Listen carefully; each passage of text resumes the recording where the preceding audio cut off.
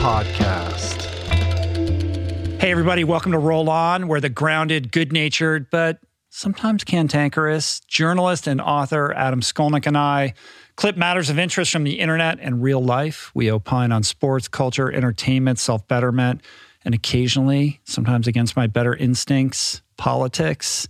We answer a listener question here and there, and so much more. So today we got plenty of news from the front lines of endurance, including, we hope, at this point, a very special and exclusive call with the newly crowned Ironman world champion, Kristian Blummenfelt, and his coach, Olav Alexander Boo. We may or may not get a little bit political today. We answer a listener question, and we're going to close with another coaching call check-in with a friend of the podcast, personal friend, Chris Houth. But first, how goes it, my comrade? Rich, I'm perplexed. You're into wellness, right? Would you describe yourself as a wellness guy? I don't like labels, okay, Adam. But the reason I bring it up I'm is into wellness, yes. You're into wellness. I think you're the guy. I'm a wellness influencer. You're a well-influencer. Yeah. I think you're the guy. I think I've got a new podcast episode for you, but it's all about the movable itch. You know, like, what is it about? That sounds like a book title. Right. But like, what is it about the human body where you have an itch on your back, someone scratches it for you, and then it moves just so slightly up or down, sometimes to the side, and then you have to tell them to move, and then they scratch it, and you say harder, and then it moves again. It leapfrogs around. How come we've never figured out why that happens? I don't know. We should get Andrew Huberman in here. That's what I'm thinking. This is a Huberman pod waiting to happen. He's got a guy. You know, he's got a guy at Stanford. I'm sure he has an answer for this. He's got a guy at Stanford looking at this. What's interesting to me is, like, I don't walk around itching and scratching myself, but when I go to bed at night and I'm lying in bed and right before I'm about to fall asleep, suddenly I'll have like an unbearable itch that I have to scratch. and then I do it, right and then it's somewhere else after that. And I'm like, I didn't have to do this 10 minutes ago. It's my point. Right. It's a human problem. This is one for the ages. We must get to the bottom of this. I think we got to do a full pod just on the movable itch. Okay. How about a whole series? A 6-part limited series? Yes. For Netflix? A Netflix doco. Okay. Why? All right. Well, I know you love sharks. I do. We have some shark news today. Yeah. I've got a couple of stories out this last week. One came out Thursday. We're recording this on a Monday. It came out last Thursday for outside, but it'll be wide. It'll be available wide for all comers the same day this pod drops. So that's good news. It's based on a reporting trip I did to La Paz in southern Baja, and it's all about a marine biologist and her pals who started a foundation nonprofit down in southern Baja to get the shark fishermen who live there to start to see sharks to get them to see that they're worth more alive than dead, basically. Mm-hmm. And so there's 80 plus shark fishing villages and camps in southern Baja. There has been for 4 or 5 generations. They're all artisanal fishermen. They just use a line and a hook. They're not going out there with nets. And they've been doing it for generations. They've been sending shark fins to Hong Kong since the 30s. It was never a big problem until outboard motors came along and competition became more fierce. And now they have to go miles offshore. It used to be sharks, they can get them in the bay. Now they have to go miles and miles offshore. They get paid very little because the shark numbers are down so much. I think worldwide, it's 70% of sharks have been killed, basically, that were once here. That's the number I could come across. So because of that, the sharks are smaller, the fins are smaller. They're earning about $150 a week doing this kind of job, and it's dangerous. They're going miles offshore in little pangas. To be clear, they're fishing for sharks to cut their fins off and sell them. Yep. Right. Yep. And they're not really able to make a living doing this. So can we not transition them into some other type of career? Yeah, that's the whole point of the story. So here's a problem. Like if you look up on the screen there, I have the article pulled up on outside, but then I come here and it says, become a member, unlock this and get other great perks. And I'm like, I don't know that I tried to log in. I don't think that I have so many subscriptions. I know. And it's like, I'm trying to sell you another one. I know. So I actually didn't read your article. That's the Even story. though I'm proud of you. I'm proud of you. Thanks for bringing it in, kid. Yeah. And, you'd think, I don't know. Well, I mean, look, I was on the cover of this magazine, humble brag. Oh. So can't they spot me a subscription? You know, I think I writing actually do have a subscription. I just don't know what my login credentials are. I bought my subscription because even though I've been writing for them for years and years, that's so funny. I would think that as a contributor to any publication, I should just get a free subscription. It's never happened. Never happened. No one's ever offered me. Have you asked, though? No. That should be a perk. I'm non-confrontational. I don't want to have that conversation. It might be beneficial to actually be able to read the publication that you're contributing to. It should be a perk. It should be like automatically you contribute, like maybe not once, but if you contribute 2 or 3 times, they should just be feeding it to you. Even the New York Times? No, I pay for that. You do? Yeah. I've never asked. Maybe I'm going to start asking. I think you should ask. Stand up for yourself. Thank you, Adam Skolnick. I will. But that's exactly what the story is about. It's about the efforts to get people to stop shark fishing. But the real problem there isn't just the fact that they're fishing for sharks and it's endangering the shark populations. It's that there are mainland Mexico industrial fishing operations that come to southern Baja and take up these huge drift nets and in one day they can take more tuna than these guys fish for bait. When they use tuna for bait for these sharks, they get more in one day than these shark fishermen can get in a year. And that's what's destroying the economy and the ecology. And so there is a group of people led by these marine biologists in La Paz that is trying to get the entirety of southern Baja as one MPA that allows for fishing, allows for sport fishing, spear fishing, and artisanal fishing. And so they don't want to take the livelihood away, but it cuts off industrial fishing forever. And that can really do good. So the point is to try to get these guys boats that are fit for tourists, to get them tourists to come, to train them to be able to take tourists out to look at the amazing wildlife. I mean, southern Baja, especially around La Paz, has some of the most amazing wildlife in the world. It's like the confluence of equatorial currents and Alaskan currents that come down from Northern California, from Alaska all the way down past California to Mexico. That confluence means it's like a haven for several species of whale, several species of sharks, whale sharks, sea lions, you name it. Right. And so it's an incredible place to go. Obviously under threat by the industrial fishing industry. That's right. And the problem is that industrial fishing businesses and their people who represent them have convinced sport fishermen and artisanal fishermen that MPAs are bad for them, when in reality, the opposite has been proven to be true. So the point here, and it's even not, MPAs aren't even bad for industrial fishermen. It just means they have to pause in certain areas. But if you look at it, guess where a lot of the fishing fleet is near the Galapagos? They're right at the edge of the Galapagos National Park. Well, why is that? Because the Galapagos National Park produces such biodiversity that it doesn't support it all. The animals have to move. And so when they move out, you're basically feeding the rest of the ocean with wildlife. So that's why MPAs are great. So this gets into a little bit of all of that. Right. And then you followed that up with another article. Yeah, story came out today. I wrote it actually a little while ago, but they posted it today. It's about a freediver, a 105-meter free immersion freediver named Denis Gromer. He lives in Tikehau and the Tuamotus in French Polynesia. And I met him out there and just stayed in touch with him. He is amazing because in his spare time, when he's not leading tourists around on manta dives and training to be a great freediver, he literally goes out there and does the octopus teacher thing with 14-foot tiger sharks. Right. So the New York Times article online opens with this incredible video of him just out there messing around with these tiger sharks. We're watching, a gigantic one swim right past him right now as he sort of pets it. Yeah, he pets them, he hugs them, he tries to kiss them, doesn't always go well. Well, there's the one story in the article about where, he leaned down to kiss the shark and realized his head was inside its mouth. Yes, I saw and that he footage. Narrowly escaped I saw that being footage. Decapitated That's right. by his buddy. That's right. Because he names Lover. he names all the sharks, right? Yes. And he knows them, he identifies them, he knows their personalities. He's a real wild man. He loved Octopus Teacher, so that is basically a great. I tried to put that reference into the story. It got cut out by 3 different editors, so I just guess it wasn't a good one.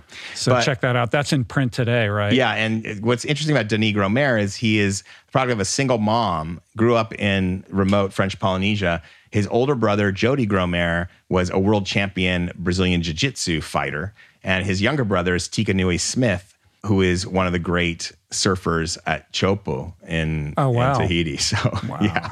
So like a lineage what a family. Of water people. Right, yeah. Cool. Yeah. That's cool. How do you find these people in these stories? I happened to be out in Tahiti and in French Polynesia. I went to Tiki Hau, and I heard about him out there, and I got introduced to him. And so basically he took me out on his boat, took April and I out, and we cruised around and swam with mantas and saw where he lived and just hung out, did some spearfishing, saw a big shark come by when he caught a fish that looked like, that's the biggest, angriest shark I've ever been that close to. It was a silver tip shark, and I'd never seen one. I didn't know. It looked like an oceanic white tip to me. It was a big, burly shark, and its fins were down, and it was hunting. And he had just speared a fish and had to pull it out of the water, and then it went down. And then he puts the fish on the boat, and then he hands me the spear, and he goes, "Okay, it's your turn." And then I look down, there's this silhouette of that giant angry shark is like right below me. I'm like, really? So what does that mean when its fins are down? That's an indication that he's just hunting? It looked like it. It looked like, the body language of the shark looked like it was hungry. And you're tasty. Right, but usually sharks don't look like that. They look like this. Although its fins are down, but it looks very calm, right? You can tell. Yeah. Nice, man. Cool. What else are you working on? That's it. We're in book world as well, but that's all I can report on now. Rich, how are you? I was just waiting for you to ask. I'm not really listening to you. I'm just waiting until it's my turn to talk, Adam. How are you? I'm good. We had a nice Mother's Day yesterday with the kids, which was great. The main thing with me is my back is not doing very well. So about 4 or 5 days ago, it just really seized up on me. So I've been in rather excruciating pain that I believe must be exacerbated by the uptick in the swim training that I've been doing. Yeah.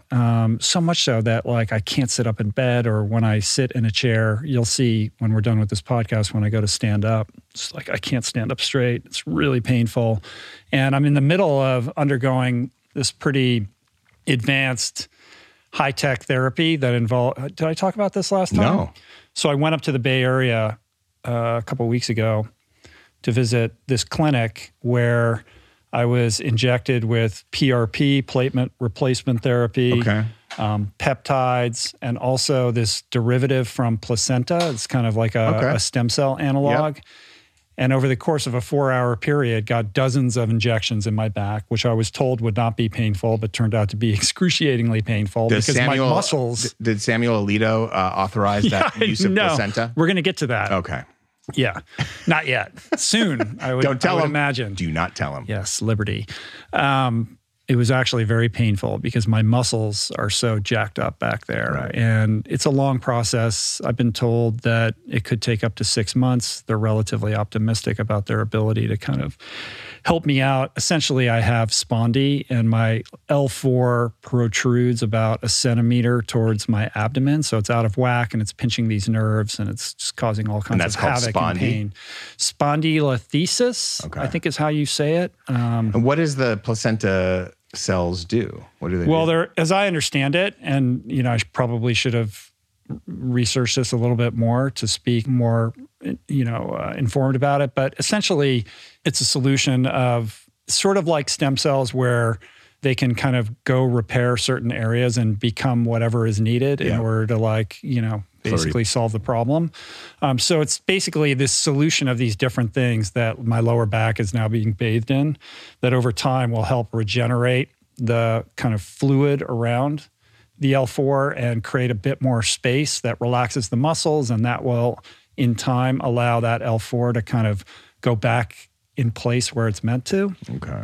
But in the meantime, I'm in a lot of pain, and I'm probably in jeopardy of being able to do this 20-kilometer swim race, because I had a big block over the weekend that I was supposed to execute on, but I can barely move right now. Oh, man. Which is not fun. You look great. That's a great looking cardigan. Yeah, thanks. I wish I could be in the pool, though. I know.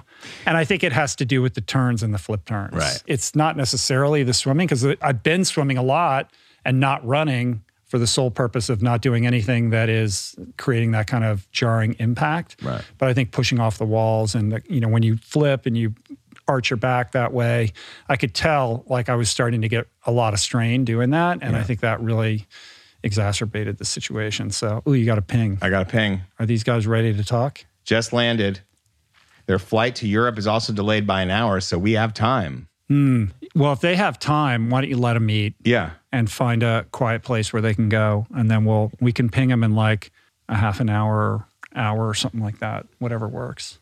But basically, Olav just pinged you. Yes. They're in the Denver airport. They're going to grab something to eat and then make themselves available to check in, which is a good segue into kind of what we wanted to talk about next in our typical endurance sports check-in corner of the show, which is that this past Saturday was Ironman St. George, which happened to be the 2021 World Championships of Ironman, which is hilarious because we're halfway to 2023 at this point. It is hilarious. It is funny. A result of them canceling Kona during the pandemic. Yep. There's still going to be the 2022 World Championships in Kona in October, right? So this is like the delayed World Championship from the previous year. It's like the Oscars, except a World Championship race. I guess, right? Yeah. So you want to just set the stage for what went down here? So basically it was meant to be kind of the, I guess, put up or shut up time for the Norwegians, right? Who've been throwing down incredible times at races. Kristian won the Tokyo Gold. Then he had the fastest ever full distance Ironman triathlon in Cozumel. Gustav won a race as well at a really, really fast time. Gustav Eden. And so it's supposed to be their time. Are they going to be who everyone says they are or not? I think there was the smack talk from Alistair Brownlee saying, do you believe the hype train or don't believe the hype train? I don't think that was Brownlee. There was that other British guy who ended up dropping out. So a lot of these guys ended up not competing. So it was meant to be the showdown between Blummenfelt, Eden, Frodeno, and possibly Brownlee.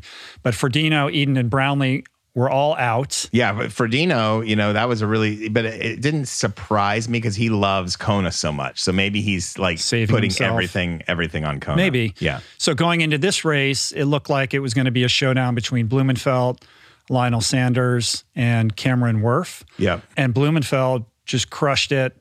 He got out of the water, I don't know, like 4 minutes back or something like that, found himself in no man's land on the bike, a bit behind the lead pack, but ahead of the second pack. And he just kind of waited for Cameron Wurf to catch up to him and paced himself off of Cameron, got off the bike, and then just killed the run. Just crushed it. I mean, he was, what was he, like 4 minutes back on the bike, 4.5 minutes, 4:46 behind, like finished almost 5 minutes clear. I think he did a 2:38 Right. marathon. So he just worked his way through the pack. I don't think he took the lead until like mile 18. That's right. And he averaged 6:02 miles running 6:02 per mile. 5:20 miles around mile 20. Yeah. And the amazing thing about all of this is that he did it with a virus. Like he was not 100%. No. I mean, his coach said he was 90%. Gustav couldn't even start. Right. They had the same thing. And didn't Olaf say that, if it hadn't been the World Championships, he wouldn't have started, and he vomited right before the race and vomited afterwards. He looked like he was vomiting right at the end, right, when he got there.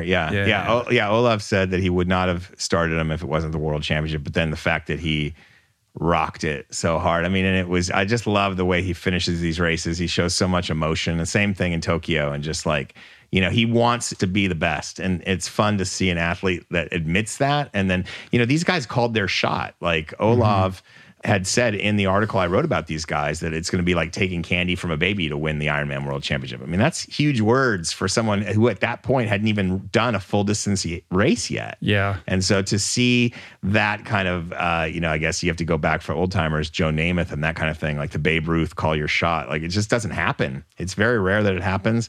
Commentators do it, but athletes tend not to do it, and coaches tend not to do it. But they did it, and they backed it up. It's pretty amazing. Right. When you say it out loud and then you back it up, it's amazing. I mean, it makes for a pretty great story. And I think this is just the beginning. Yeah, I think so too. I mean, it's certainly setting up that way. He's 26 years old, I believe. Right. And then Gustav is also right there. And we'll see what he's got. I mean, shout out to Lionel Sanders for an amazing finish. I mean, just an incredible. He's an animal. And it's crazy that he can run as well as he does because he's got this wacky form. Yeah, I love it.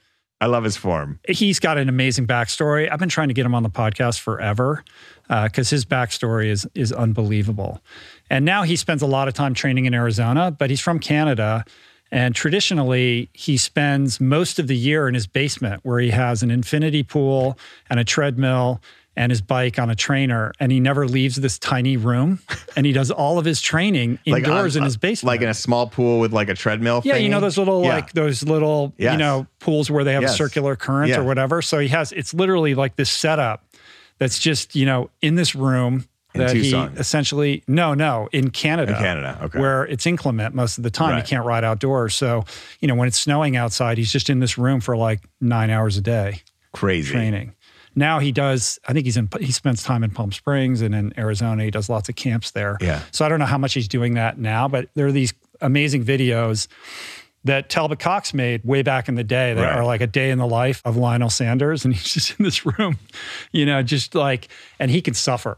You know, he just pushes himself so hard. Clearly. Also, shout out to Cameron Worth. This guy, for people who don't know, is just an extraordinary athlete. Yeah.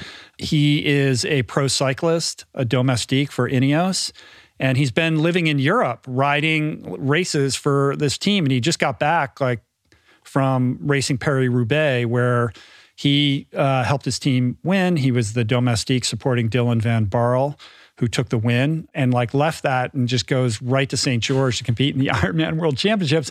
He's like, I haven't swum, you know, at all. Like he hasn't been focused on Ironman really at all. And shout out to Cameron for being a semi-Calabasas native. He spends a lot of time out here training. He was out here training with Geraint Thomas, who was the 2018 Tour de France winner.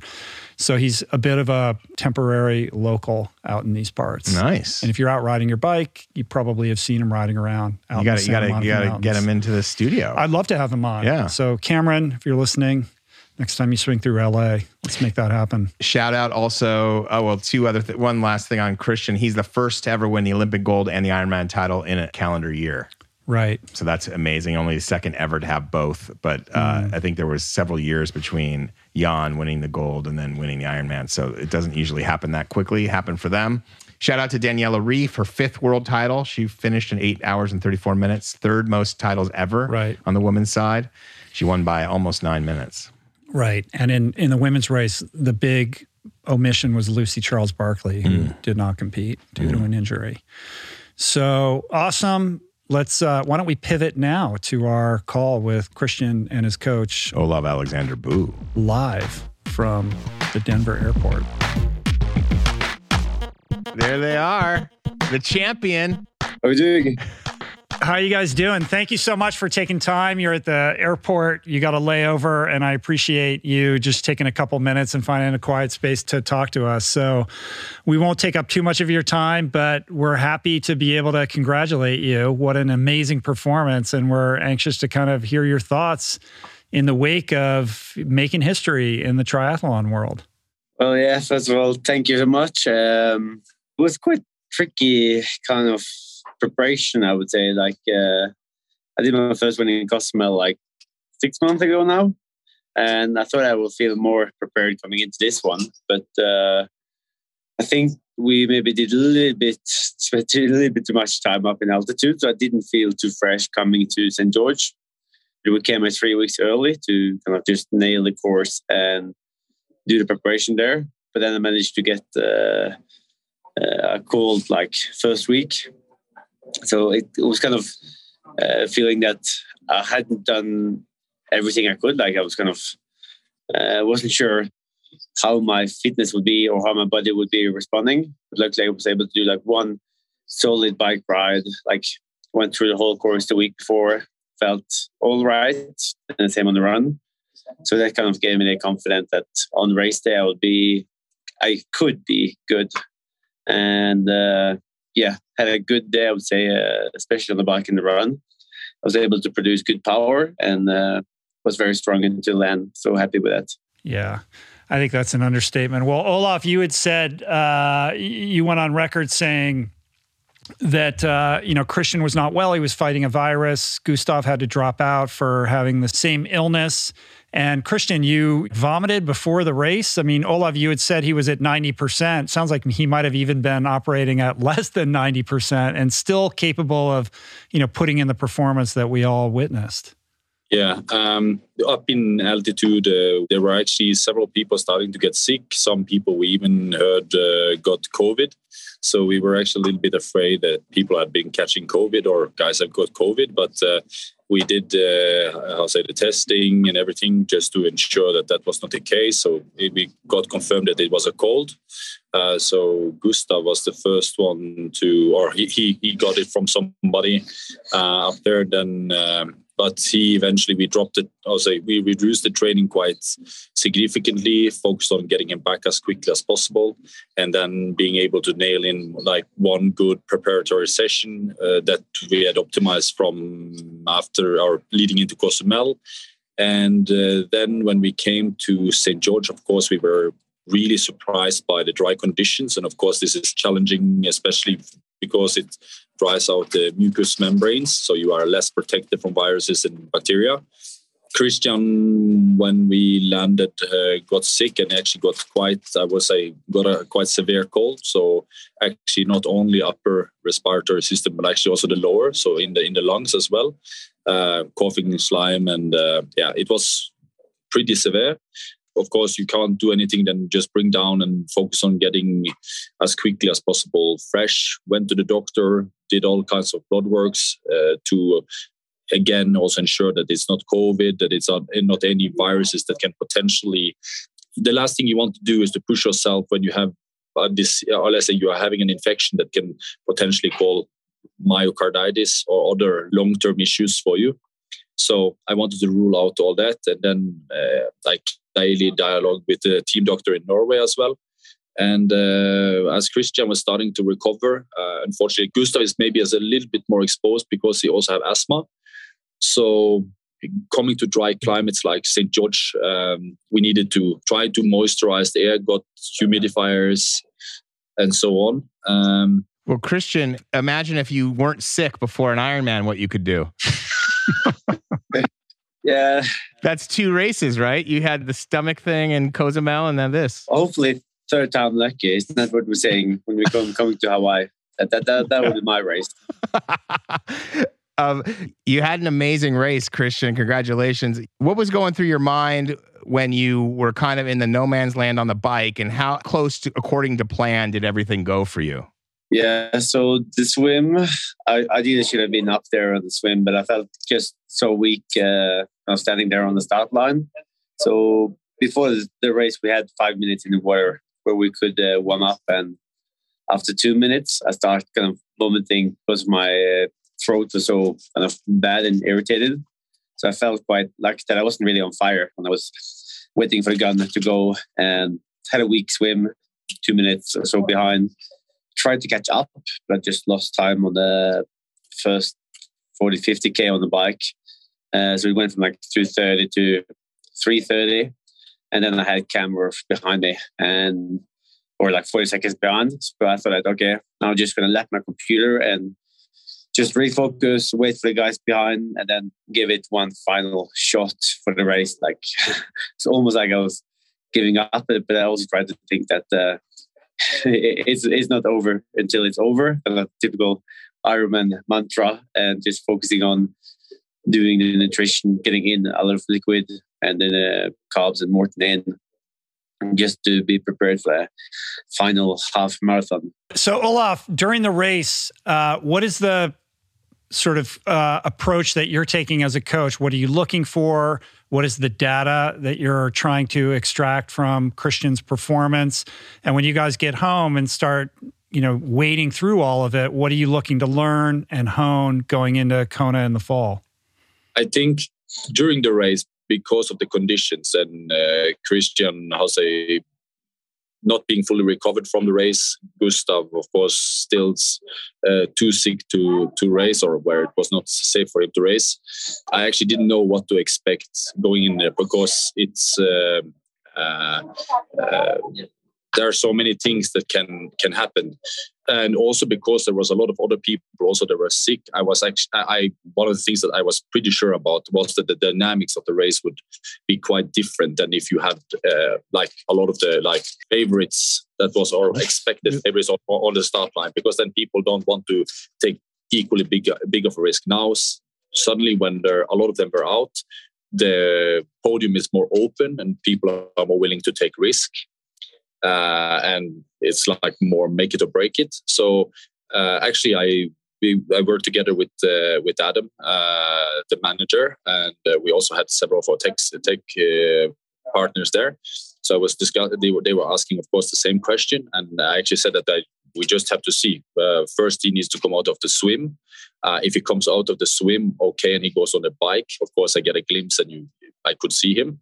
Then you get at least a little bit a feel of whether he's like completely deflated or at least it's still game on. And then already for the first part of the bike, you get a good idea at least of, okay, how is the field? Because it's more than looking at the tracker, because I don't have access to real-time data. So I have to follow the tracker and see how the rest of the field plays out.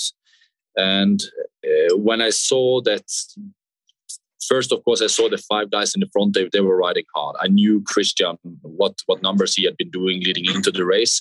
So, and I know how strong he is. So I knew that if people were starting to go much faster than Kristian, I knew also they were probably overpacing. But again, he's sick, so you don't know whether they are going faster because they are going at an ordinary pace or whether it's Kristian going a little bit slower because he doesn't feel 100%.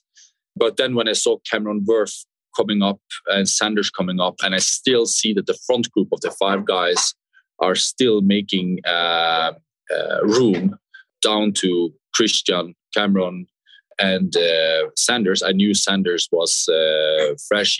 He was healthy.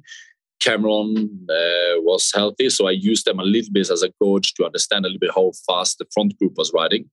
And then also I saw that one of the guys that has been running or been quite strong before, like Daniel Beckigo, I saw that he was starting to drop down to 5th position in the group there, and that was like an indicator for me because he knew he had to run probably fast also to be able to be in position to do something. And when I saw he fell down and was sitting on the back of the group there, then I was thinking, okay, now he's falling down to 5th position. He's been riding too hard.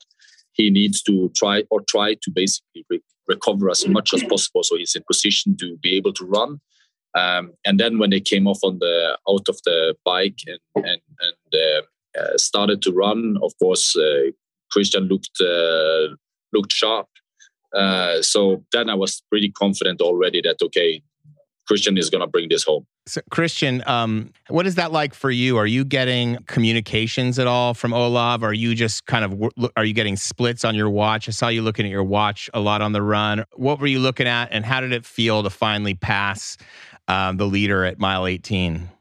Yeah, so throughout the whole bike, like you get a lot of splits from the people on the course, but it's very like you can't really trust the splits, whether they're using just taking the splits themselves, or if they are kind of just using old splits from the live tracker. So it's quite confusing. And there was only 2 like out and back section where I could take the splits myself.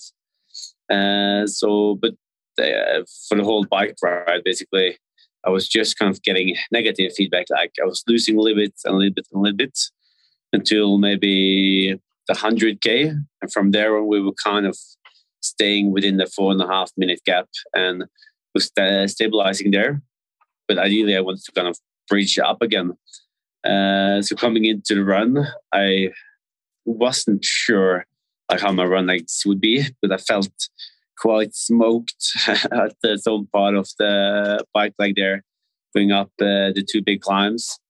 But I was thinking that if I go out on the run on my limits, then at least it's kind of giving it a try and at least running for a podium, because no way that all 5 of those guys will be kind of able to put the marathon together, because like I was expecting some of them to blow up. So in the beginning, I was just running for a podium, and for the first 10K, I think I was running in the same speed as Brendan Curry, the guy from New Zealand, and I knew that he could be a good runner, and I kind of thought, okay, thinking that he's maybe out of territory. I can't really catch him. But then on the way back again, I suddenly kind of bridged back 2 minutes out of those 4.5. And then I was only 2.5 minutes behind with a half marathon to go. And that was kind of the moment when I thought that I can actually start winning this. Got like the pictures in my head of myself winning the race. And I just had to kind of keep focus and make sure that I still did the nutrition and hydration correctly and took as much fluid as I could in the aid station just to stay cool. Mm-hmm. Amazing. So Adam and I were talking before the podcast about how cool and rare it is when somebody says, here's what's going to happen, here's what we're going to do, and then they actually go out and do it, right? So yes. You did that. The proof is in the pudding. There's been a lot written about and spoken about this unique approach to training and racing that you guys have cultivated in this amazing partnership through kind of, you know, really understanding sports science and next level data mining and all the interesting things that you're doing. And that, of course, has resulted in a bit of a backlash. There's a lot of shit talking out there about the Norwegian train. So I want to give you the opportunity to slap back a little bit. Anything you want to say to all those detractors out there, and any predictions about Kona and the kind of season that's continuing to unfold? I was actually thinking like 2 weeks ago that if I'm able to win Harrison George, then nobody has a chance in Hawaii. So we will see. There it is. we will see in 5 months' time if that's correct, because I didn't really feel prepared. And yeah, I will be prepared coming to Hawaii. There you have it. Very exciting. Congratulations to both of you guys. It's really a treat. Thanks for making this work. Yeah, absolutely. Really appreciate you guys taking the time. It's been so fun cheering you from afar and watching, you know, all of this progress kind of unfold. Can't wait to see what you do in Kona. And at some point when you guys find yourselves in LA, we'd love to have you in the studio for a full-blown podcast if you can make the time. That'd be great. Thank you. Yeah. All right. Hopefully there's a parade waiting for you in the Bergen airport when you land. Yes. We are landing just before midnight tomorrow, so all right. Cool. Travel safe, guys. All right. Thanks, gentlemen. Bye. Thank you. Bye-bye.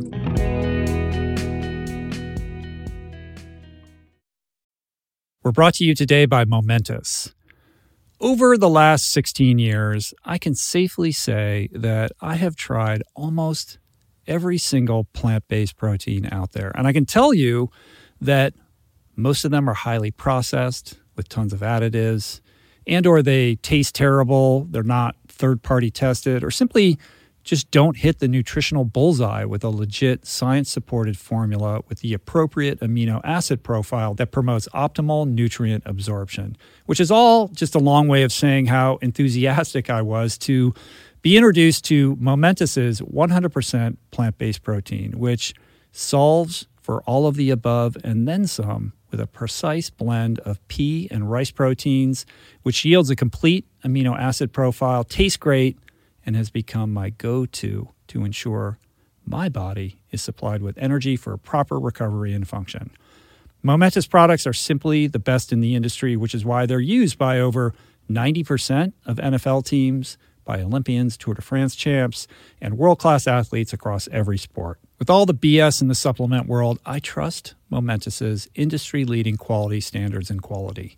Try Momentous for yourself by going to livemomentous.com/richroll for 20% off plant-based protein and all of their top-of-the-line products. That's livemomentos.com/richroll for 20% off.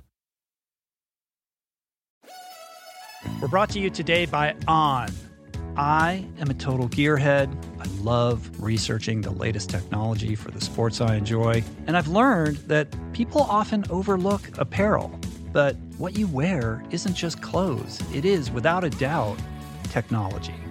Technology that can make or break a performance. And I can tell you, after spending 2 full days meeting with the apparel wizards at On Labs in Zurich, that On is innovating in this space like no other, with next-gen premium fabrics and just this heightened level of sophistication and precision and testing and development and intentionality previously unheard of that puts them just miles beyond the competition. I've been rocking On's high-performance running apparel, including the long tees, the weather jackets, even the climate jacket, all super lightweight, tailor-fit, built to move, and just gorgeous to get you out and get it done in fleet-foot comfort, no matter the weather. I'm super proud to be a brand partner with this impressive team, from increasing product sustainability to improved energy return and impact protection. Truly Swiss innovation at its finest. To get you moving, On is offering an exclusive 10% discount. To redeem, head over to on.com/richroll and use code RICHROLL10 at checkout. We're brought to you today by a very exciting brand new sponsor, Go Brewing. I am sober. I don't drink. And I devoted so many episodes of this podcast to the unreal benefits of an alcohol-free lifestyle. Why? Because even if you don't have issues with booze and suds, no amount of alcohol is good for you. At a minimum, it wreaks havoc on your sleep and produces a hangover that destroys your energy, your mood, and your focus. At worst, it turns your whole life upside down. But no longer does that mean you have to break up with your favorite brew, because my pals at Go Brewing are making all your favorite brews, minus the alcohol, fewer calories, and more productive tomorrows. It's not every day that I get the privilege to witness the inception of a company collaborating with our podcast, but that's exactly what happened with Go Brewing. I'm going to tell you this story. A few years back, I spoke at this event in Illinois, fittingly named Go, and it turns out that very day catalyzed Joe, the founder, to start his own NA beer company, Go Brewing. I had no idea about any of this until I bumped into Joe at Jesse Itzler's Running Man event the other month in Georgia, and he shared this story with me. I savored his fare in all its varieties and deeply moved by the mission and what he shared with me, and just impressed with the insane taste and quality of his alcohol-free concoctions. I wanted to help share the discovery. Made with natural ingredients faithful to traditional beer styles, Go Brewing has an impressive lineup of delicious, small batch, craft, alcohol-free brews, all without added sugar or artificial processing. My favorite is their double IPA, Not Just Another Story. But basically, you just really can't go wrong, because everything they make is brewed to perfection, worthy of trying yourself, which you can now do at gobrewing.com. That's gobrewing.com, and use the code RICHROLL for 15% off your first purchase. Wasn't that awesome talking to Kristian and Olaf? It was amazing. We're laughing because we haven't recorded it yet. We're pretending like we just had that experience. Yeah, you, the audience member, will have had that experience. You've had it. Yes. We have not. I hope it was good. I hope it was good for you. There are a couple more stories from the world of endurance. We got to talk about this 6-year-old kid who ran the Flying Pig Marathon in Cincinnati. Right. What's your hot take? It's not really my business on whether a certain 6-year-old kid runs the marathon. I'm not going to be outraged by it or celebrate it. It's all none of my business. Is that a good hot take? That is a hot take, because you're kind of in the middle. I mean, I'm like, yeah. Carry on with your lives. So I will not judge all of you. This sort of lit up the internet the other week. A lot of people had a lot to say about this, including people like Kara Goucher. I had Steve Magnuson here the other day, who's an elite track and field coach. He had some not so nice words about. Is it a bad thing to do? Well, at 6 years old, It's not a great idea. No. And I think there was some indication. Obviously, I wasn't there. I don't know the parents. The parents are defending their decision. But there was some video and some sense that the kid was crying and not really into it, and they kind of urged him to complete it and all of that. Whether or not that's true or not, I'm not sure, but it's certainly somewhat controversial. And I don't think you can make the argument that it's healthy for a 6-year-old to run a marathon. Certainly, if there's pressure on that young person, apparently it's a family full of very active people who are strivers, and they all did the marathon together. So was there pressure on this young person to complete it in order to kind of get that parental approval? Who knows? But maybe not wise. I think it would be prudent for race organizers to be more conscious about age minimums and protecting the young people out there. So I just, I'm all for like getting young people out there and active and doing challenges, but I just don't think that at that age, something that challenging is in the child's best interest. Fair enough. That's my hot take. Good. Can we celebrate Jackie Hunt Breersma? She completed her 104 marathons in 100 consecutive days. Unbelievable. Setting the record for the most marathons run on consecutive days by a woman. And she did it as an amputee. She's been an amputee for 5 years. She lost the lower part of her left leg to cancer. She's also 46 years old and a mom. And she did it to raise money. And she raised quite a bit of money. By latest amount on her GoFundMe, looks like she's raised $194,080. And those funds are directed towards this amputee prosthetics charity called Amputee Blade Runners, because those blades, like that you see her, if you're watching this on YouTube, the kind of blade that she's running on are super expensive. They're like 10 to 20 grand each. So, and insurance doesn't necessarily cover them. So, to be able to create a fund that will make that more widely accessible to other active-minded amputees, I think is pretty cool. I agree. And super inspiring. She was sharing the whole thing on social media every day. Another marathon, fantastic. Shout out to RXR Bar that matched donations up to $104,000, which is what they donated to her GoFundMe. So if you want to learn more about Jackie, if you want to support her GoFundMe, there's links in the show notes. You can find her at NC Runner Jackie, Jacky, on Instagram. And there's a bunch of news stories, and we'll link those up in the show notes as well, including this piece in ESPN, which is pretty cool. So very cool piece. So much love, Jackie. Yes, and shout out to moms. I didn't get to do my Mother's Day thing, and she's a mom, so I'm going to take my opportunity. She used to like get the kids to school, and then she was going off on marathons every day. Like that was her. That was her rhythm. She'd drop her kid off at school, and then she'd run a marathon and try to finish it in time to go pick her kid up. Right. Yeah. And so I just want to say, if it wasn't for you moms, we'd all be we'd be cavemen. If it wasn't for the moms, we'd all still be cavemen. Is my point. At least the males would. Well, you wouldn't exist. Well, there's that. But I don't mean the biological function of motherhood. Oh, you just mean unrefined. We'd be wild beasts. Yeah, I hear you with that. Yeah. I bet even like the first cave painter, if it was a male, I bet the first cave painter was just like this goth vegan caveman that didn't want to go hunting. I doubt it vegan. And just lays it around the cave until his wife said, you know what? Do something useful. Either you paint that cave or you're out of here. Do something with your time. I did not marry you for this. Right. Let's talk about William Googe. Let's do it. You love William So Googe. we brought him up the other week because he is the model / ultra runner / hype beast dude who supported Robbie Ballinger in his effort to outlast a Tesla in the hill country of Texas the other week. But Robbie had previously supported William in his effort to complete 48 marathons in 30 days, which was a challenge that he set out to accomplish to memorialize his mother who died of cancer and to raise money for the Macmillan Cancer Support, which is a cancer charity in the UK. And there's a documentary that just came out about the 4830. It's called 4830. You can find it on Amazon. If you're watching on YouTube, here's a little link to the film. William posted a trailer for the video on his Instagram that I shared the other day.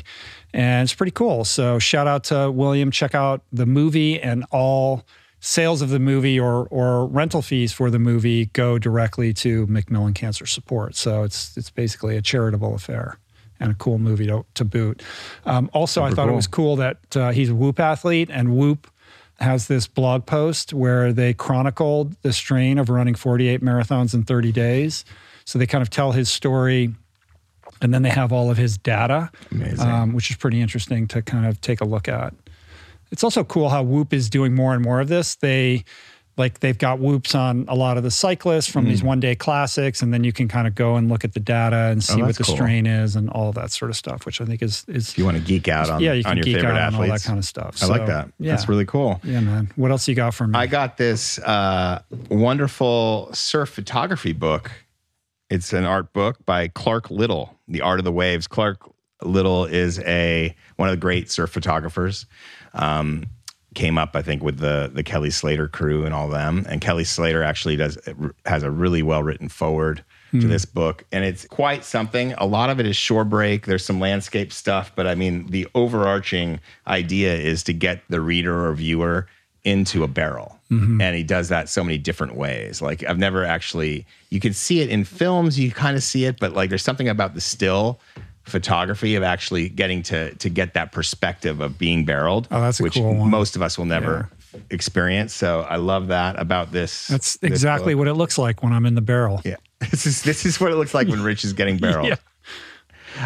So I love it. I think it's really a great piece of work. The writing is exceptional. It's by Jamie Brissick, does a lot of the writing, or does, I guess, with Clark. They collaborated. So congratulations. Did it just come out? Just came out. Oh, nice. It's available everywhere. Congratulations to Clark, and thanks for the book. Cool. It's awesome. And you got one more thing you wanted to share, right? And then the month of May, 100-mile challenge. So there is a nonprofit called Give Back Homes. They are a charity founded and run by two former TOMS employees, a guy named Blake Andrews and Caroline Pinal, who's a Rich Roll podcast listener, sister of Priscilla Vega, friend of mine, and who does PR in the environmental and social entrepreneurial space.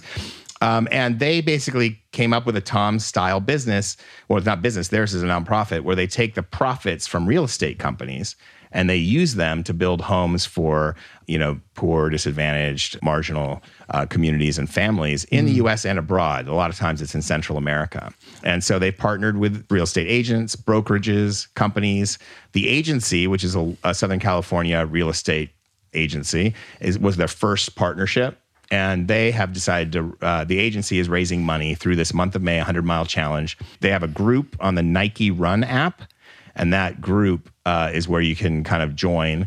And it's not too late, even though it's already May. It's not too late. And a lot of you runners can throw down 100 miles in 3 weeks. So the idea is you give $30 donation minimum on the agency's website. And we have the link for you, and that $30 donation, then you can also join. So you could also just donate.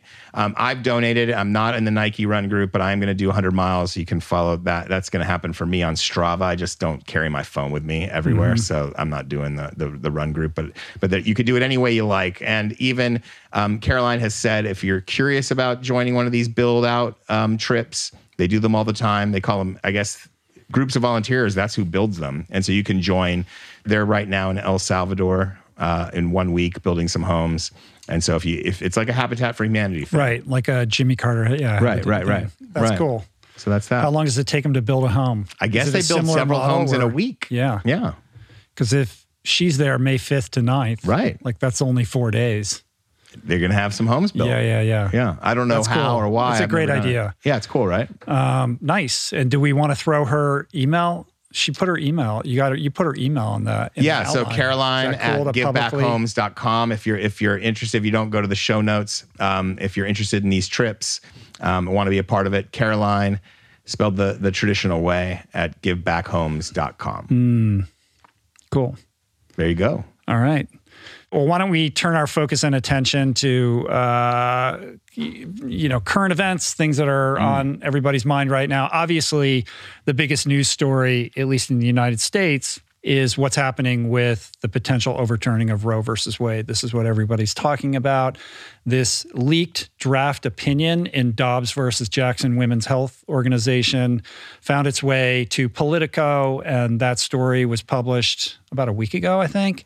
It lit the internet on fire and has really monopolized the news cycle. And look, how do we talk about abortion? How do we talk about the right to choose, the right to life, and balance those considerations in a way that's nuanced and respectful? I mean, everybody has their opinion on this and their philosophical perspective. I'm certainly not here to change anybody's mind. I happen to be pro-choice. I have been for a very long time. I believe in a woman's right to choose. And the fact that this draft decision, which we have every reason to believe, well, it's been legitimized by Alito as the real thing. Obviously, it's a draft, so whatever happens and when it gets published will, I assume, be at least slightly different than what we've all seen to date, is going to change the lay of the land in terms of a woman's right to choose. And I think there are far-reaching implications to this. I think it's interesting. Listen, I'm no constitutional scholar, but I did take constitutional law. I think I got a B in law school in it. So you're getting you're now getting some analysis from a guy that got a B in constitutional law. A B in con law. So basically what I'm saying is don't listen to me. Take it away. But I do think it's, rather than like having a hyperbolic conversation about this, like let's look at what this decision was premised upon. And I think it's interesting that the opinion emanates from a perspective of not being persuaded by the due process clause of the 14th Amendment, which is kind of what Roe versus Wade rests on. The idea that within the due process clause, there is this right to liberty, and how strictly or broadly do we construe what liberty is? Can it be inferred from the founders or from the constitutional text that from that we can create this zone of privacy, right? Well, Roe versus Wade says yes. Alito and the 5 justices who are overturning Roe versus Wade say not so fast. It's a much stricter constitutional interpretation, which is what conservatives do. They're strict constitutionalists. So this is what they're basing this opinion on. It's also interesting that it is a shirking of stare decisis, stare decisis being this preference that we give to settled law. Like if it's settled, we give it respect, and we're reluctant to overturn something that has been properly considered in the past. In the past, when old settled law decisions have been reversed, particularly in the civil rights sphere, it's traditionally been to expand rights. But here we have, for I think the very first time, a shirking of stare decisis deployed to restrict rights. And that's settled law, meaning the Supreme Court has ruled, and then sometimes it was challenged and then ruled again. So after 2 rulings, is that considered settled law? I mean, I guess it depends on how you interpret that. Right. But in the case of Roe versus Wade, we're talking decades, right? It's been 40 or 50 years of it being considered settled law. And interestingly, in the confirmation hearings of many of these Trump appointees, they commented that Roe versus Wade was settled law. I know. So they lied. They said that, and now here we are. Yes. Trump packing the Supreme Court. This was the plan all along, and now we're seeing the results of those seeds that were sown quite some time ago. I think what's also interesting about this is the extent to which this could ultimately unravel other rights like same-sex marriage. I know you have thoughts on that. Yep. And I think it's important just so we're all on the same page and understand what we're talking about here. This doesn't outlaw abortion. It just prevents the federal government from making federal law regarding the policing of abortion. So essentially allows states to write their own laws. Yep. It's going to trigger laws in states that have laws that are pre-existing that will go into effect upon publication. And of course, this will have a disproportionate impact on poor people and people of color, particularly obviously in red states.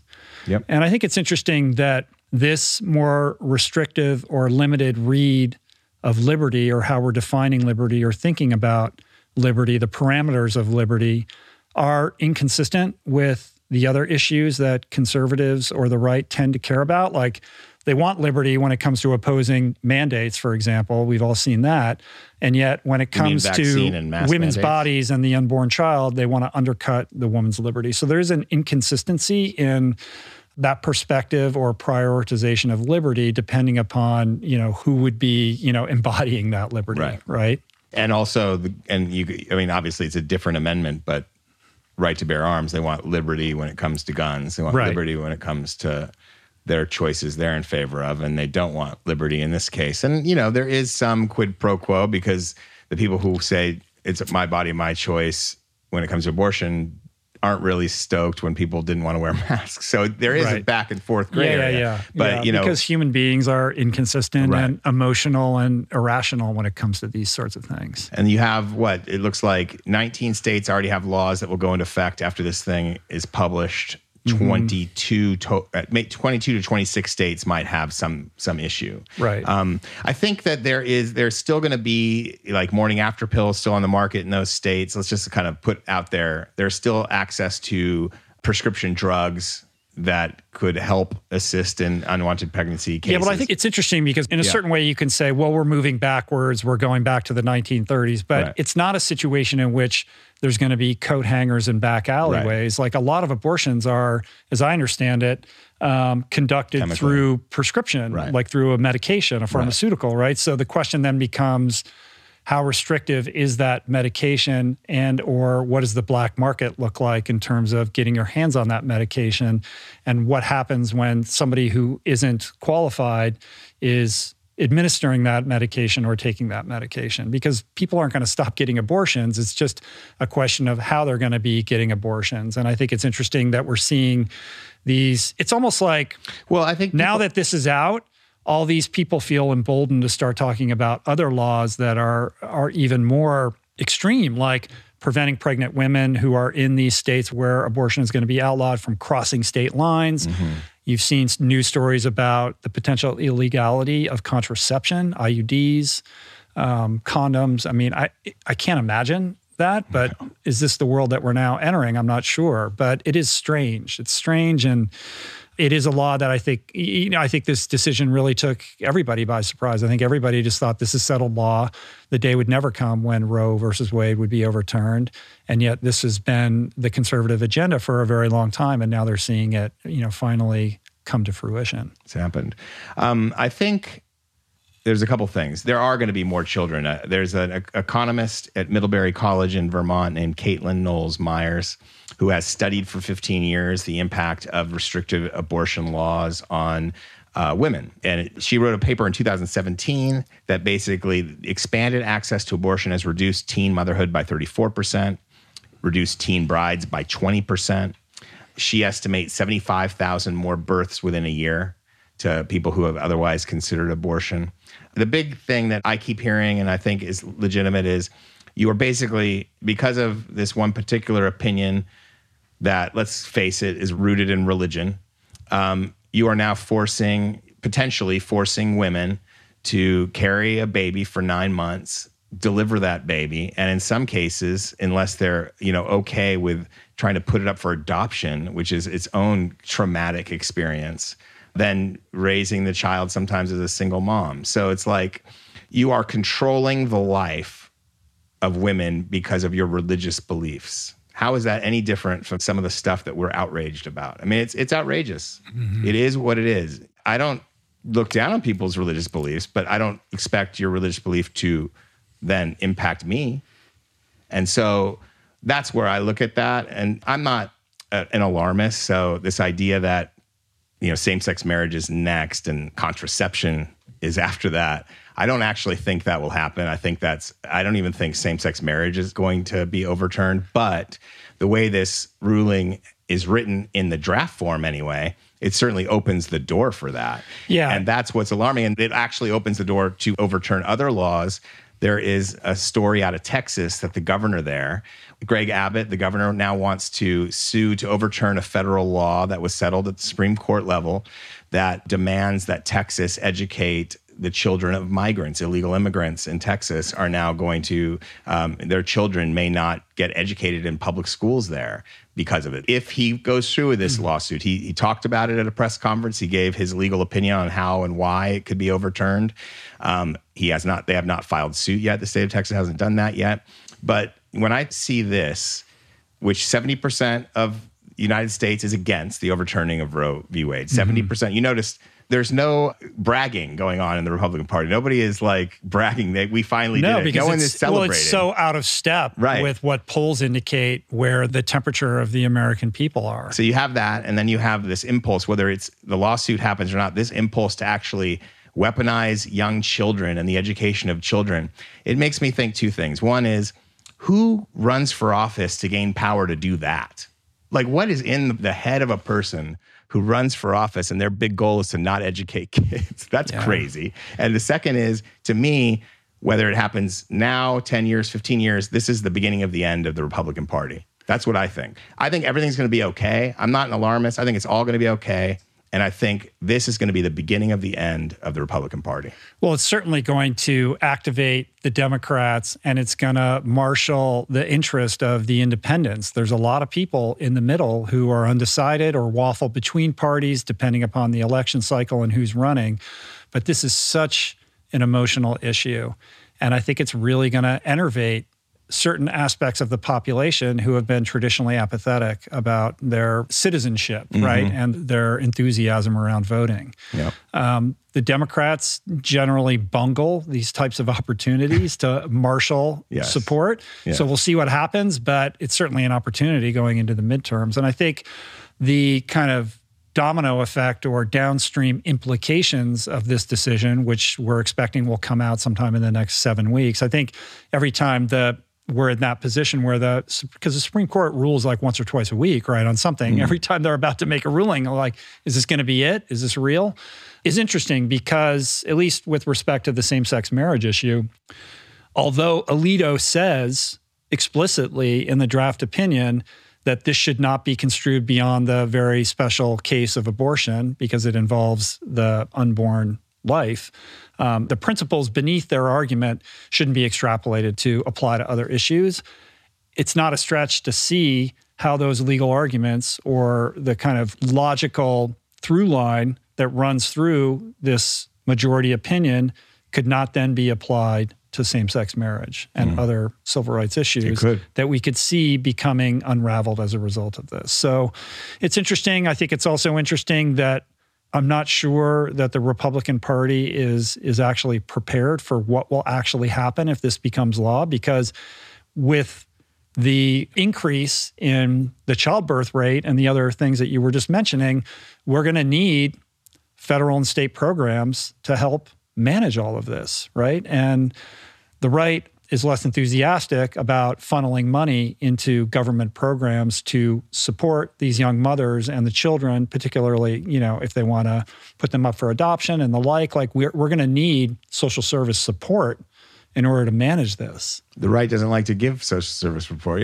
Support. What? So all these people fall through the cracks. That's right. Yeah. So you create, it's the same thing with school children. Like, actually, their presence in schools gives public school money. Like, you take people out, you actually hurt your own schools. It's a folding in of the fabric of the country. And it's because of me, mine, and this is what I believe, so there. That kind of attitude has been kind of on the conservative side for a long time. Now, on the other side of it, it's like, we don't want to overstate a winning argument. We don't want to say this means these other rights are going to be taken away, because it's not necessarily true. So, I would just urge people who are having these discussions or posting about it or whatever, let's stick to the facts, and the facts of the case look like Roe is going to be overturned. Let's just talk about that, because, until the other things are actually under threat. The only reason I brought up the Texas situation is because it's under threat, because Greg Abbott spoke about it. And so that's why I bring it up. But the other ones, we'll see. Certainly the ruling leaves it open to possibility, but if it's just Roe alone, that's already, a lot of people are extremely troubled by it, and 70% of the population disagrees with it. So, it's a very bizarre thing to be kind of living through. Yeah. More will be revealed. More will be revealed. And just so you're not under the impression that I'm some kind of left-wing progressive shill, I think it's important to point out that although I'm pro-choice, I'm not so crazy about this new Biden administration Ministry of Truth, the Disinformation Governance Board. This is news to you, right? Like, you weren't aware this was going on? I wasn't aware, and it's a very bad title. It really is. It's a very bad title.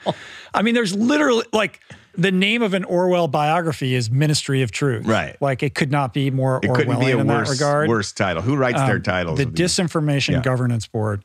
It's interesting because this came out right in the wake, if I have my timeline right, of this speech that Obama recently gave at Stanford on misinformation and disinformation. Did you see that? I saw snippets of it. I did not watch the whole speech. It's obviously, it is a problematic issue. We do need smart people thinking about how to solve this problem.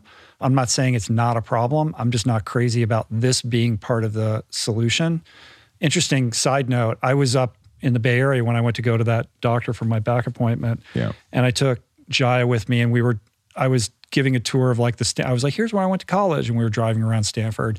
And then as we're exiting, like behind Stanford, there was 2 cop cars and then 4 black SUVs and then another 2 cop cars. And I was like, somebody's in those, I was like, who is that? Right. Like, it turned out it was Obama because he had just spoken at Stanford. I didn't realize Obama. that day. So that was my somewhat fleeting experience being close to Barack Obama. Anyway. Not as close as to Larry Ellison buying cough drops. Yeah. So this Disinformation Governance Board is within the Department of Homeland Security. And the problem is that it's run by people, right? And people obviously are prone to being emotional and partisan and susceptible to incentives. And the person who's been appointed to run this, Nina Jankowicz, is a very inherently partisan person. I mean, she's an advocate for online regulation and stiffer action against online abuse, fine. But it's tricky, man. When you get the government involved in saying what's disinformation and what's misinformation, alarm bells go off appropriately. Now, in fairness, the intention behind all of this is to identify and combat international threats like coming from Russia and China. Right. This is something that Jankowicz has experience with. Like, this is her level of expertise. Okay. But anytime you vest a government department or organization with the power to make conclusions about what's true and what isn't, we should all be concerned about that. Yeah, no doubt. And it seems like it actually opens you up to vulnerabilities politically by even getting involved in that, so yeah, it doesn't sound good. I wouldn't want a Ministry of Truth judging first of all, there's so much content. There's no way they could even, I know. Who's going to judge it all? It's going to be AI. Who's controlling the AI? I mean, it's so inherently problematic. It's like, it seems like the issue is an upstream issue. Let's fight misinformation before it happens. Let's fight, where does this lead? I mean, you have misinformation every day because we have a completely open media landscape now. Mm-hmm. It's hard. It's a really hard problem. Right. On the one hand, it's incumbent upon all of us to be better filters of information and to develop and hone our critical thinking skills. That should be taught in schools now, given the fact that every kid is exposed to so much stuff. They need to understand how to distinguish between reality and fantasy, disinformation, et cetera. But we're also walking forward into this dystopian technological era of deep fakes. And, what happens when technology advances to the point where you could put a video out of some head of state who looks and sounds exactly like the head of state who's sitting atop a nuclear arsenal, and he says, I'm going to launch a first strike. Like, there are real world implications to this that kind of make it feel like, well, probably there should be some government organization that's paying attention to this. So I understand that, but at the same time, it's pretty difficult to figure out how you solve this problem. Yeah, I mean, it depends on what the structure is. Like, what are they actually looking at? What's the purview? And then I think your criticism of who's in charge of it should look pretty impartial. It should look more impartial than that, or at least it shouldn't be one person. Yeah, and maybe it's not, maybe it's not. I haven't really looked at it, but it sounds like it could be used to accuse the government of censorship.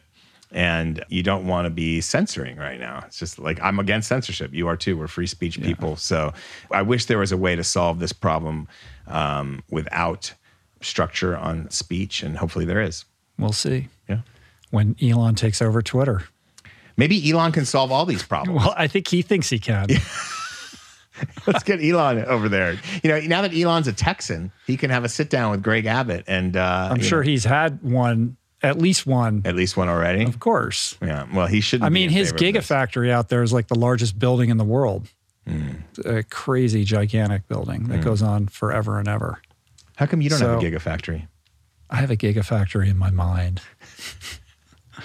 All right, let's go to listener questions. We're going to do one question, and then we're going to pivot to our second Zoom call with Chris South. All right.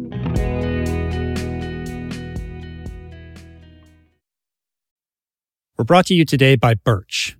If you're serious about optimizing your sleep, listen up. I've spent countless hours researching and testing various methods to improve my nightly shut-eye, and I can confidently say that it all starts with a good foundation. And if your bed is old, if it's uncomfortable, lumpy, then your sleep inevitably is going to be impacted. So it's important to invest in a quality mattress, one that's insanely comfortable, that's organic, sustainably made, and that, my friends, is a Birch mattress. Fair trade and Rainforest Alliance certified with the finest quality organic natural materials like organic fair trade cotton. Birch mattresses are made with none of the toxic chemicals and off-gassing produced by most major brands. Kind of important not to be breathing that for a third of your life, I'd say. Plus, it's super luxurious. I've been sleeping on Birch for about 5 years, and I'd say it's the perfect ratio of soft to supportive, and the craftsmanship is just next level. I've got one in every room of my house. I love it. Pretty sure you will too. And right now, Birch is giving 20% off all mattresses and 2 free EcoRest pillows at birchliving.com/richroll. That's 20% off and 2 free EcoRest pillows. Sleep better with Birch. We're brought to you today by Recovery.com. I've been in recovery for a long time. It's not hyperbolic to say that I owe everything good in my life to sobriety. And it all began with treatment, an experience that I had that quite literally saved my life. And in the many years since, I've in turn helped many suffering addicts and their loved ones find treatment. And with that, I know all too well just how confusing and how overwhelming and how challenging it can be to find the right place and the right level of care, especially because, unfortunately, not all treatment resources adhere to ethical practices. It's a real problem. A problem I'm now happy and proud to share has been solved by the people at Recovery.com, who created an online support portal designed to guide, to support, and empower you to find the ideal level of care tailored to your personal needs. They've partnered with the best global behavioral health providers to cover the full spectrum of behavioral health disorders, including substance use disorders, depression, anxiety, eating disorders, gambling addictions, and more. Navigating their site is simple. Search by insurance coverage, location, treatment type, you name it. Plus, you can read reviews from former patients to help you decide. Whether you're a busy exec, a parent of a struggling teen, or battling addiction yourself, I feel you. I empathize with you. I really do. And they have treatment options for you. Life in recovery is wonderful, and Recovery.com is your partner in starting that journey. When you or a loved one need help, go to Recovery.com and take the first step towards recovery. To find the best treatment option for you or a loved one, again, go to Recovery.com. What is the meaning of life? What happens when we die? What is our purpose here? If, like me, you ponder these delicious existential questions, I have got just the thing for you. It's called Soul Boom. It's a podcast hosted by everyone's favorite best friend and my friend, the deep thinking and deeply hilarious Rainn Wilson, where he communes with intellectuals and entertainers, theologians and philosophers in intimate exchanges that tickle the mind, heart, and yes, the soul. Subscribe to Soul Boom on YouTube or wherever you get your podcasts, and explore other groundbreaking series at voicingchange.media.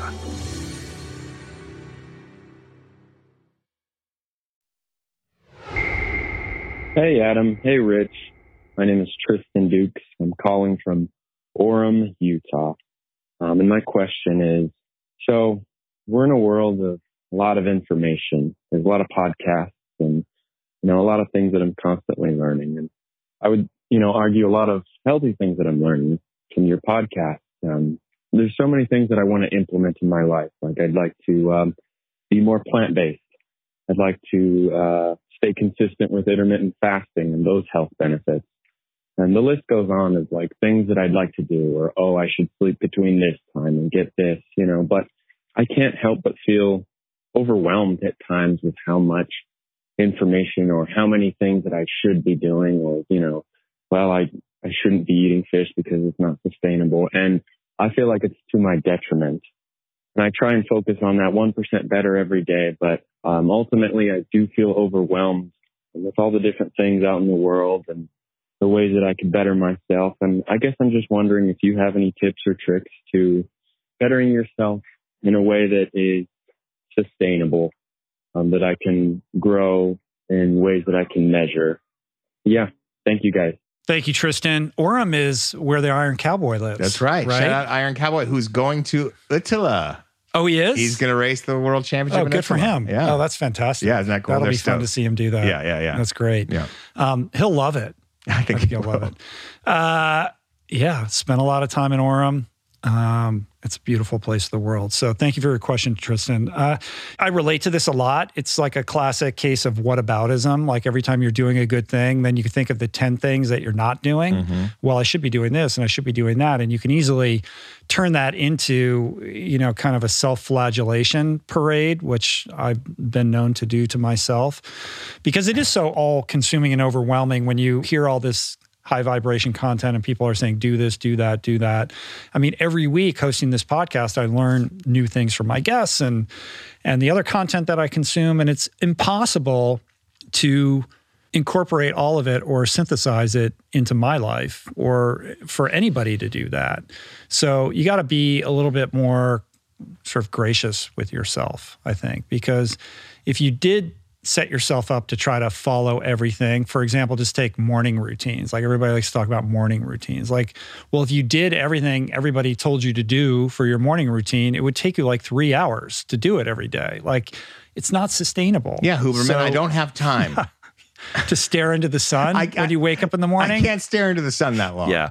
It's like, all of them are also like, it'll only take you a few minutes, but if you like made a list of, okay, I got to stare in the sun, I got to drink water with apple cider vinegar, then I got to do my meditation, and then I got to do my journaling, and then I got to do my visualization, and then I got to do my gratitude list, and then I got to do my stretches or my, it's like time to work. Like, right. Exactly. Right. And I think, I wanted to say that I love that, try to be 1% better every day mantra. I think that's cool. And it's very simplistic so you can wrap your head around it, but it actually isn't true. I don't think anybody gets 1% better every day because improvement is not linear, let alone exponential.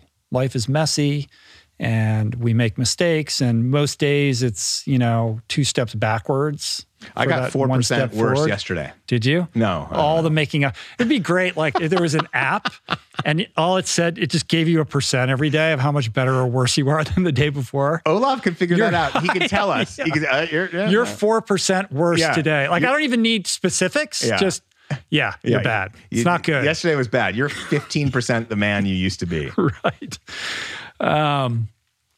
The pressure of that, right? Yeah. I got to be 1% better every day. It's the pressure of unrealistic proportions. And so I think a better way to think about this that hopefully might be helpful to you, Tristan, and put your mind at ease a little bit is to just, first of all, create a hierarchy of needs. Like do a self-inventory and try to identify what is most dire or in terms of your need to redress in your life. Like what is most urgent? Like where is that limited bandwidth, time, and focus best invested that will kind of be this fulcrum to leverage the most change? Because you can't do everything. And if you set yourself up to do too many things, you're going to fail for the reasons that you're already aware. So, do that inventory and inventory your nutrition, your fitness, your mental health, your career, your relationships, how involved you are in your community, what does your spiritual life look like? And really be honest with yourself and try to figure out okay, where am I the most off the mark, or where is the area that I really haven't been giving the care and attention that it deserves? And I think once you focus on that one thing and start to channel that focus in that direction, the cool thing is that it then opens up all kinds of other stuff because you're performing an esteemable act for yourself, which breeds self-esteem and gets you more emotionally connected and enthusiastic about improving other areas of your life.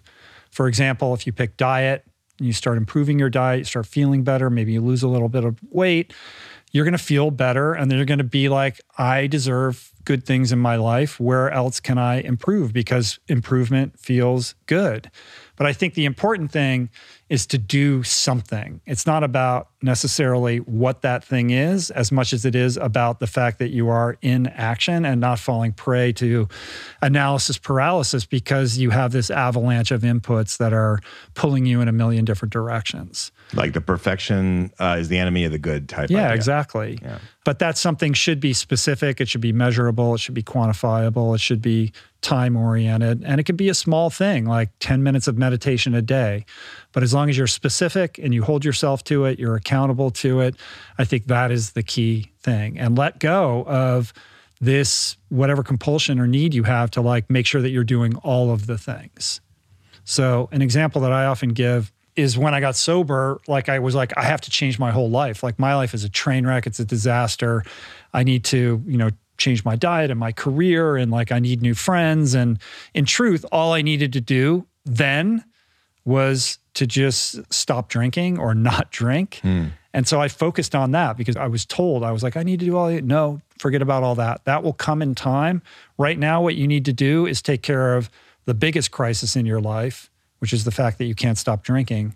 Address that, and in time, you will get healthier and you'll be more capable of addressing those other areas in your life. But I wouldn't have been successful or been able to achieve the things that I have been able to achieve if I tried to do all of it at one time. Yeah. So those are my thoughts. You're so good at these. You really are. You're good at these. They're thorny questions. This is a great question, by the way, because it's something. It's close to like we've had overwhelmed questions before, but they're usually about how the world seems to be in a bit of a shitstorm. This one's more internal, content that's coming at you. What do you do with it all? How do you catch it all? I really like this question, Tristan, and I think. Yeah, I think anybody who listens to a lot of like sort of self-help, self-improvement content, or reads a lot of those books, you can get really disoriented because there's a lot of things to do and a lot of things to think about. Yeah. So great answers. Cool. So yeah, thanks for the question. And that's it. I think we did it. Call us, guys. Send in some more questions. That's right. The voicemail. 424. Do you know you don't know it offhand? Do I know it by heart? Yeah. No. I have it right here. 424-235-4626. That's right. It's Operators are standing by. 424-235-4626. AI is standing by. Right. Yeah, we love the questions. So keep them coming. Appreciate it. Adam and I will be back here in 2 weeks. We're going to celebrate the 10th anniversary of Finding Ultra. So I have some fun stuff to share about that. It's been 10 years since that book came out. That's awesome. So we're going to do a little giveaway kind of thing. We'll talk about When's that. When's the last time you read it? Long time ago, when I rewrote it a couple of years ago. Yeah, you did a revise, right? I did a revise. You did a reissue. But it's been 10 years, and it's been cool. Amazing. Because it still sells and it still tracks on Amazon, and that's the most gratifying thing, because it wasn't a New York Times bestseller. It wasn't like a huge deal when it came out, but it's still, getting into hands of people. And it's also interesting that despite its success, the number of people that have read that book is still a tiny segment of the podcast population, which shows you like how many people aren't reading books. Yeah, read more population. Yeah. Some of us rely on Need readers. you to. Some of us. I need you to read more. I have bills, right? Cool. So we'll see you in 2 weeks. And now we're going to go to my conversation with Chris. I'm going to share about my back situation with him. Hopefully he has some words of wisdom for me as I try to wrap my head around whether I'm going to do this 20-kilometer race coming up in a month, which is frightening me. Yeah, well, I'm eager to hear what he says, and I'm sorry you're having some pain. It's okay, man. I have some Icy Hot in my car. Do you? And I could use that. And one of those old school, like, electric cord heating pads. Remember those? Do? Yeah. I've got 3 in my car. Do you want one? No, I'm okay. Okay. All right, thanks, man. See you in 2 weeks. All right, see you then. Peace. Heating pad. There he is. How are you feeling? I've been better. Such is life. Life is not linear. It is not linear. And the thing is, I believe, as I wrote you, I think muscle memory and how this all works and your ability in open water and your calmness in that and not overthinking it, you can do it.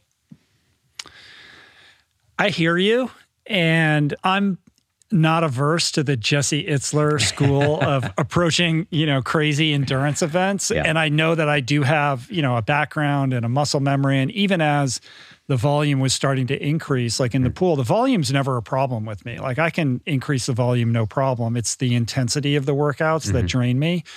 And I'm totally fine for showing up and just spinning the wheel, but I need to calibrate that against whether I'm actually doing damage, because my back was so bad. Like today's a little bit better, but the last 4 days, like I literally can't stand up straight. And the amount of pain shooting through my back is unbelievable. And there's no way that it's not tied to the swimming. And it's probably mostly due to the turns. But I think as the workouts started to get progressively harder, I couldn't get around it anymore. And it was like, it's been excruciating. And so I haven't swum in like 4 days at this point. That's a bummer. Yeah. But the fact that this comes up from swimming is such a new aspect of it, right? Like I've had back issues before, and like I'm sitting in the chair here and I'll get up and I'll like fall to my knees because I'm like, this shooting like pain just grips me, and then I'm walking around real hunched for a few minutes and have to stand somewhere. So it's not unfamiliar. But to me, it's never been a swimming question. Don't get me wrong. I jump in the pool and I'm very timid. And by the time I get going, I'm probably doing some open turns or just not a lot of extraneous movements. But it usually always settles in on the swimming. Now, running, forget it. Done. Right. I can't get on a bike.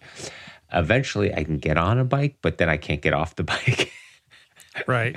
So this is aging. Yes. Everybody watching and listening. I know. Beware. Yeah. So, and the only other question for you is also, do you go all that way to do something where we inherently know you can do it?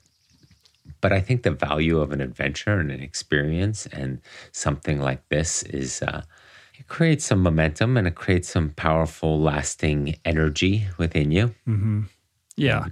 I think I just, I hear all that and I appreciate it. I think I just need to see over the next week or so whether that's realistic. Like, again, I just don't want to do increased damage to my back. And I am like in the midst of this protocol where I have an opportunity to heal it with these doctors up your way.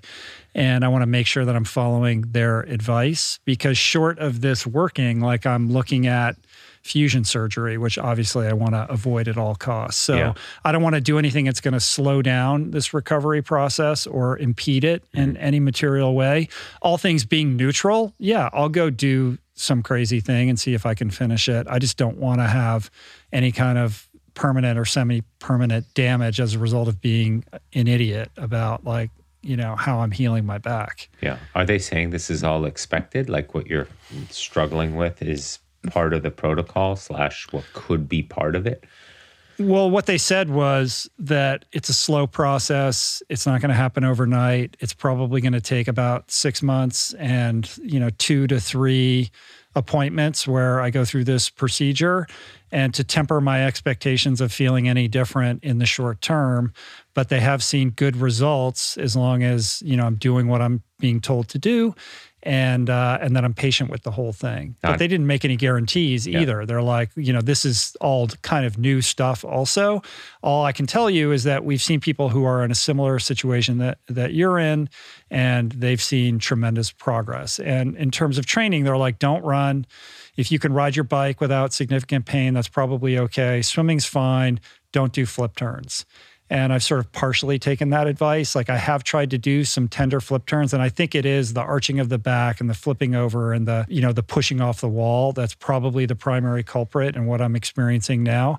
But I've been dealing with back pain for like 10 years, and it flares up and it's moderate to lagging, kind of all the time. But this was something totally different. Like it just hit a whole new level of excruciating to where it's like, it's not even like, oh, I shouldn't go to the pool. It's like, no, there's no way that I could do anything physical today. That's a bummer.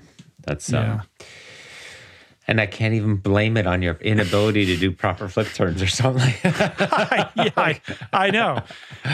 But this was meant to be like a coaching call where we're going to track the progress and like, here's what you need to be doing and all of that. But like, I think what's instructive for anybody who's listening or watching this is like, how do you roll with something like this? How do you keep your head, screwed on straight? How do you stay positive?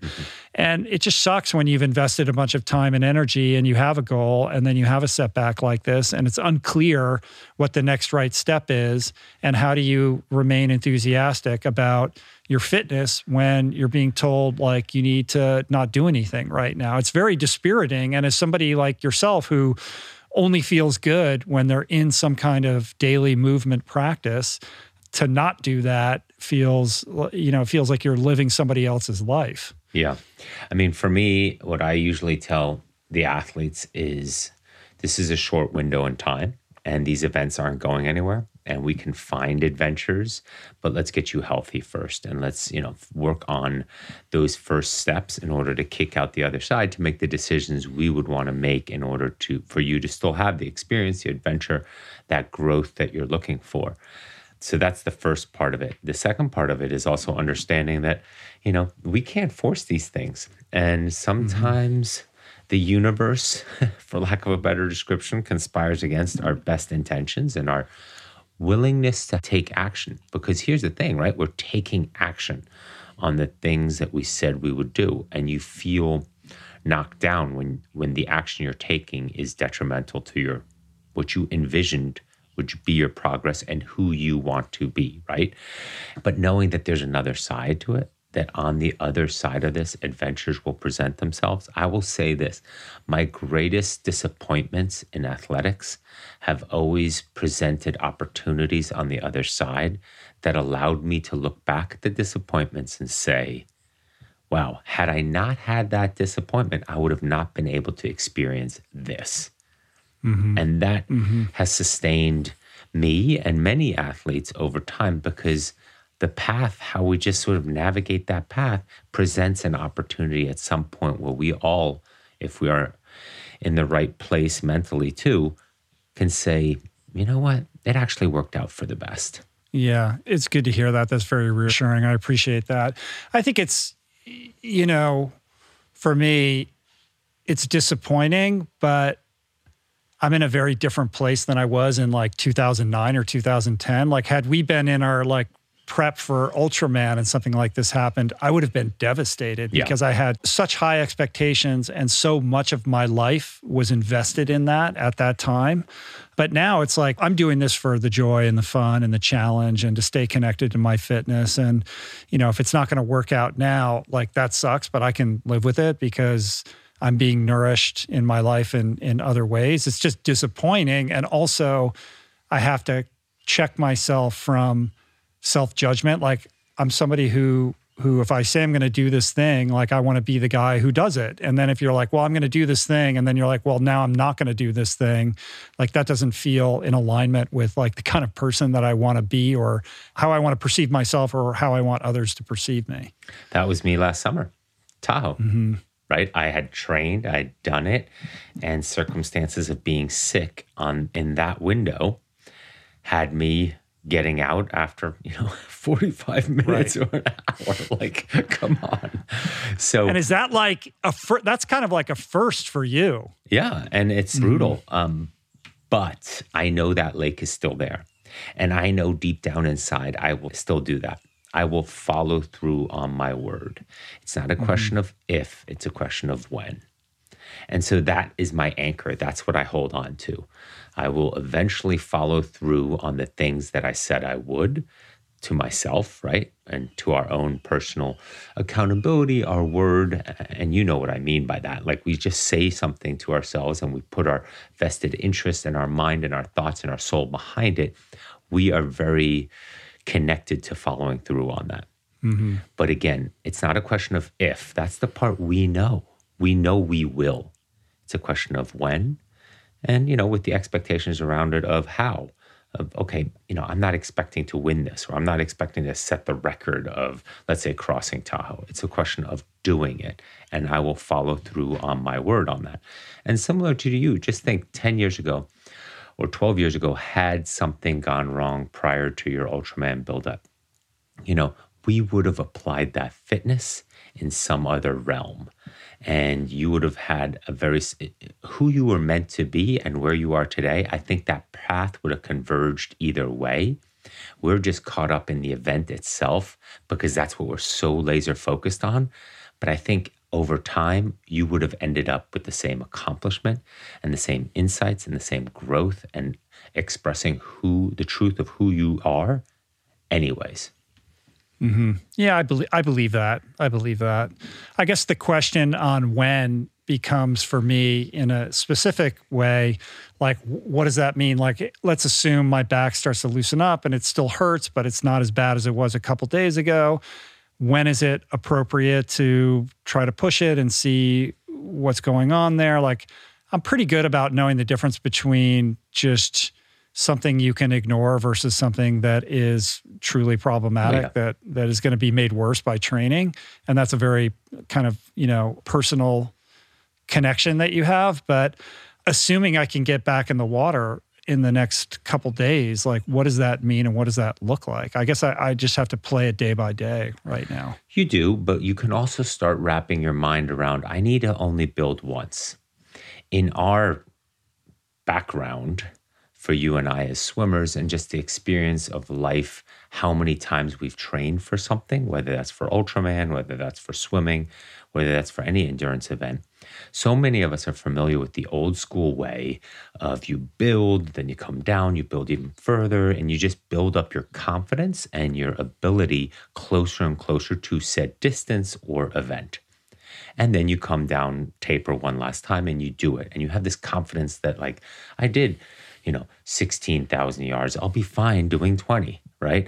Or people getting ready for a marathon. Well, I need to run 22 to 23 miles and then, come down from that. And that way I have that confidence in it. But there's also the other way that you build completely to that day. And that is the day that you do your biggest swim, right? Yeah. And so we use the time we have available once you're able to swim again and feel connected to your stroke and your movements and so forth, to sort of mathematically almost build back, like, okay, how are we going to fit in some confidence building longer swims, get you to a point where you're like, all right, I can see how I can navigate a path, and with my muscle memory and my experience, to do this just once. And that's on event day. Right. And what are the mental coping strategies that you tell your athletes when they suddenly get injured and are, spiraling out of control? Well, I use that time for them to work on the infrastructure around their training. Could they be eating better? Can they get more sleep? Can they do things at work so that they lighten up their load for when we do have the ability to train again? Can we take this time with kids and families so that we're sort of banking on time, knowing that those days are coming where we're going to have some longer days, and everybody is on board, sort of understanding, like, all right, this is his window or this is her window. We need to get the work done. But we had some amazing advancements in the infrastructure and our time together or weekends away until then, right? Investing in everything else besides your training and building up either goodwill or the infrastructure. The infrastructure to me is sleep and nutrition and hydration and mindset, so that you say, all right, everything that I'll need then, I am banking on now. The difficult hours or the boring hours, or for many people, like on a trainer in a garage, when after 3 hours their brain's going a little cuckoo, that they're like, well, you know what? 2 weeks ago, I was dying to be able to do 3 hours in the garage. Now I got to flip that switch and really sort of take that into a deeper level so that I have that available when the difficult moments come up again. Yeah. Solid advice as always. Before I let you go, you guys just did a big training camp up in Sonoma, right? How did that go? Yeah. It looked beautiful. It was amazing, and we had a lot of fun. It was a really good infrastructure of a camp, and there's a lot of ideas and things you can do up in Sonoma because there's a 50-mile race literally on the shores of Lake Sonoma.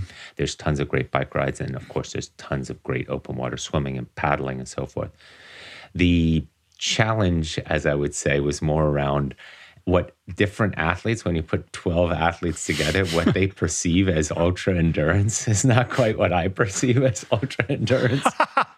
So convincing them and having them stick with it for 3 big full days is the challenge, right? That's where they're expanding on what they thought they were, on who they knew themselves to be, and discovering this version of themselves where it's like, I can't believe I'm still capable of doing a 100-mile bike ride after 2 huge days. I felt awful. I couldn't sleep. And look, I was still able to get on my bike. And so that's the hardest work, I would say. It's not about the training. It's about shifting people's attitudes and mindset towards more.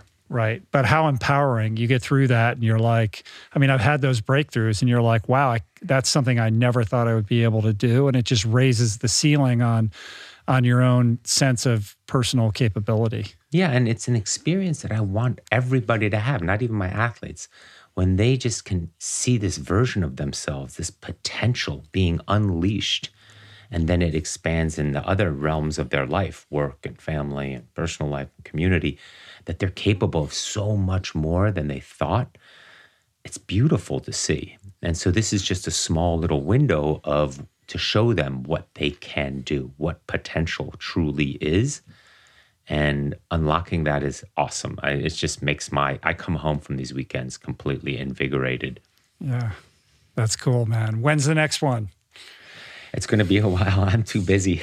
Yeah. I'm off to Jesse's driveway to hell this week. So.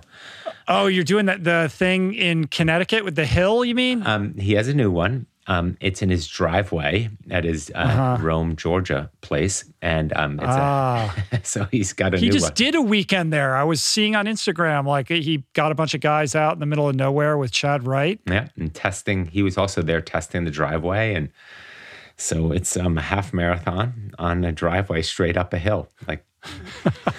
So I'm not doing it. Excellent, man. I will be there to support. Gotcha. Well, say hi to Jesse, and it's always good to talk to you. I appreciate the check-in. I'll keep you posted. Who knows what's going to happen? And for everybody who's watching and listening, you could find Chris at AIMP Coach on the internet or ampcoaching.com. Yeah. And we'll talk to you again soon, my friend. All right. Hopefully you're in the water again next time, and we're talking yardage. Hopefully, fingers crossed. We'll see. Yeah, keep you posted. Always appreciate your counsel. Thanks so much, man. Of course. All right, man. Bye. Talk to you soon. Bye-bye.